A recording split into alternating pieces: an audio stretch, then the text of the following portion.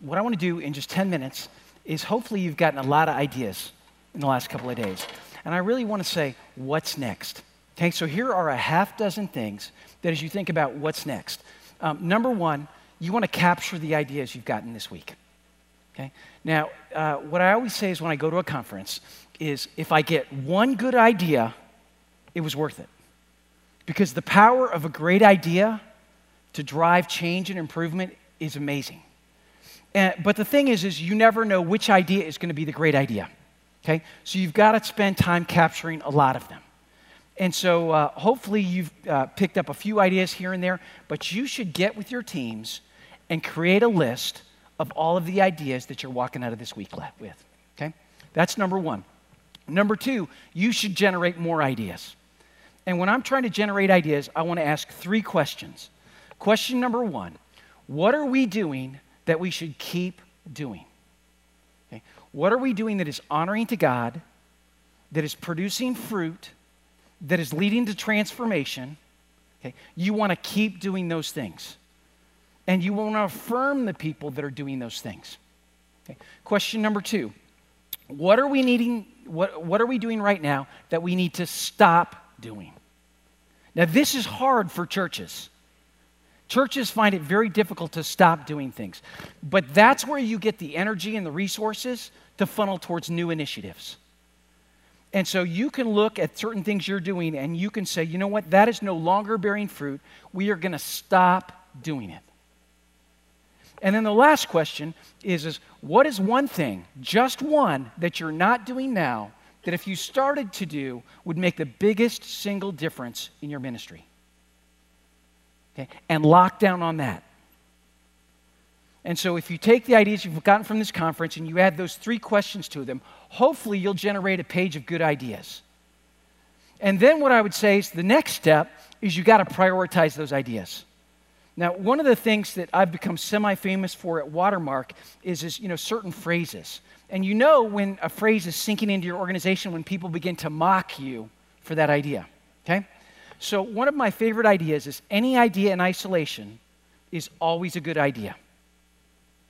And so to give you an example of that, several years ago, someone came to me and said, Watermark should start a ministry for the deaf.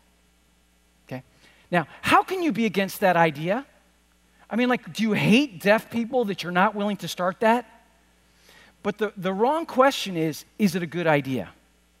The right question is how would I prioritize that idea along with all of the other good ideas I have? And so I want to give you a framework that we use around here to prioritize our good ideas.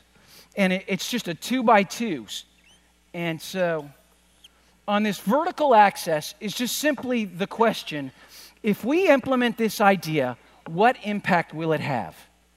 And so down here it'll have a low impact. And up here, it will have a high impact. Okay, so get that in your mind. And then so this is just impact. Let's see if I can write that in. There we go. So, then on the horizontal axis, you want to ask yourself, okay, how much will this idea cost?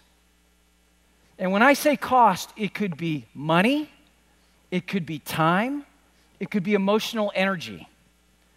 And so down here, you want to say the cost is low at this end. Over here, the cost is high. And what you've done now is you've created a grid that has 4 squares in it. And you want to take all of your ideas and you want to put them in one of these 4 boxes based on whether it's high or low impact and high or low cost. Is everybody with me? Okay. Now, if you do this with a team, which is a good way to do this, what you will immediately discover is not everyone agrees. Okay? And so some people will say, this idea is going to have a low cost. And other people are like, are you crazy? If we do that, we just signed ourselves up for a year of pain. Or correspondingly, they'll argue over what kind of potential impact will it have, low or high.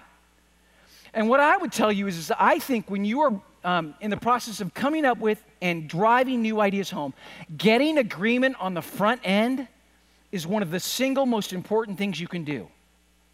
Because you've got to have everyone pulling in the same direction.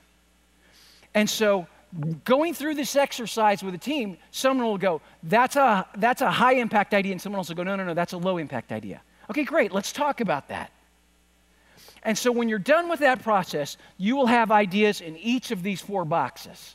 Okay, now what do you do? Which box do we start on? Does anybody want to hazard a guess? Okay, this is the low proverbial hanging fruit.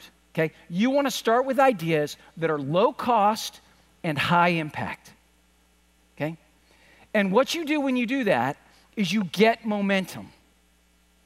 And a lot of times when you're driving change in a church, you need to create momentum. And so by tackling these high value, low cost items, that's the way you do it. And if you're smart, you'll pick out just a couple at a time and drive those through to completion, and then you'll pick up a couple more. Okay? That is how you create momentum, and that is how you generate trust, which enables you to do more things. Okay? Now, the second box you want to tackle is the high cost, high impact. And you want to ask yourself, how do I break that down so that it lowers the cost? So if I can break it down in a series of 3 or 4 pieces, I'll bring down the cost and I'll attack them one at a time. Is everybody with me? Okay, so that's the way you then want to implement your ideas. And if you can do those things, right, if you capture ideas, if you generate more ideas, if you prioritize them, and then you go after the highest priority ones, that's how you drive change and improvement in an organization. Okay? Now, I just want to say 2 more things. Number 1, in the church, average leaders think programs first. Great leaders think values first. Okay? And here's what I mean by that. Let's just say that you were at Watermark and you decided Watermark as a church was lousy at evangelism. In fact, you could look back and over the last 3 years, you don't know of anybody who's come to Christ at Watermark Community Church. And you're now in charge of addressing that problem. Okay? An average leader is going to say, we need a program to teach people how to share their faith. And if we can bring in Alpha or Evangelism Explosion or you name your favorite evangelism program, that's going to make all the difference. Now, a smart leader is going to say, you know what? Our problem is not that people don't know how to share their faith. Our problem is a values problem. And that is we don't grasp at our heart that the person sitting next to us or next door or in the next office over, if they don't know Jesus, it is not going to go well for their soul.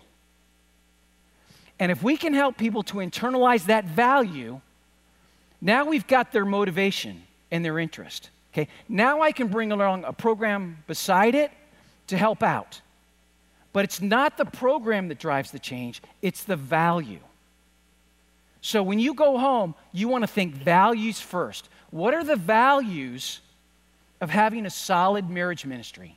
And how do I work on those so that when I begin to implement programs, they're going to be received well and drive change?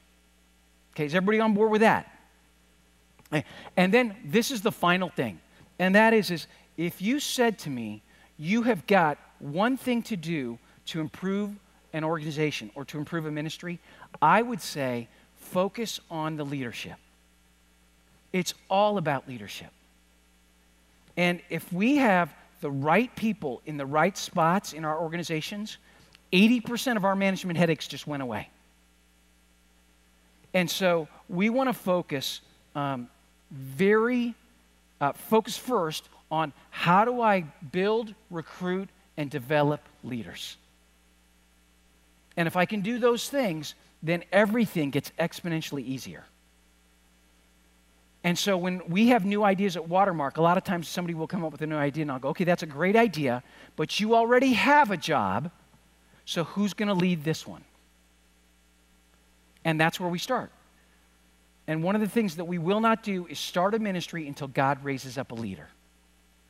And that is just flat out biblical, because as you look through the Old Testament and the New Testament, that's always where anything starts, is God raises up a leader and then works through them. Okay? So those are a half dozen things that as you walk away, they will help you to take what you've heard today and apply them in your churches. Okay? Great. Let me pray first real quick. Father, thank you so much for the power of great ideas. And we know that all ideas are from you. And we pray that as we go home, you would give us the wisdom to know which ideas to focus on. And Lord, that only comes from you, because we know you are the God of surprises. And I pray that you would give us wisdom and discernment and courage and favor, that we might make things better for your kingdom. In your name, amen.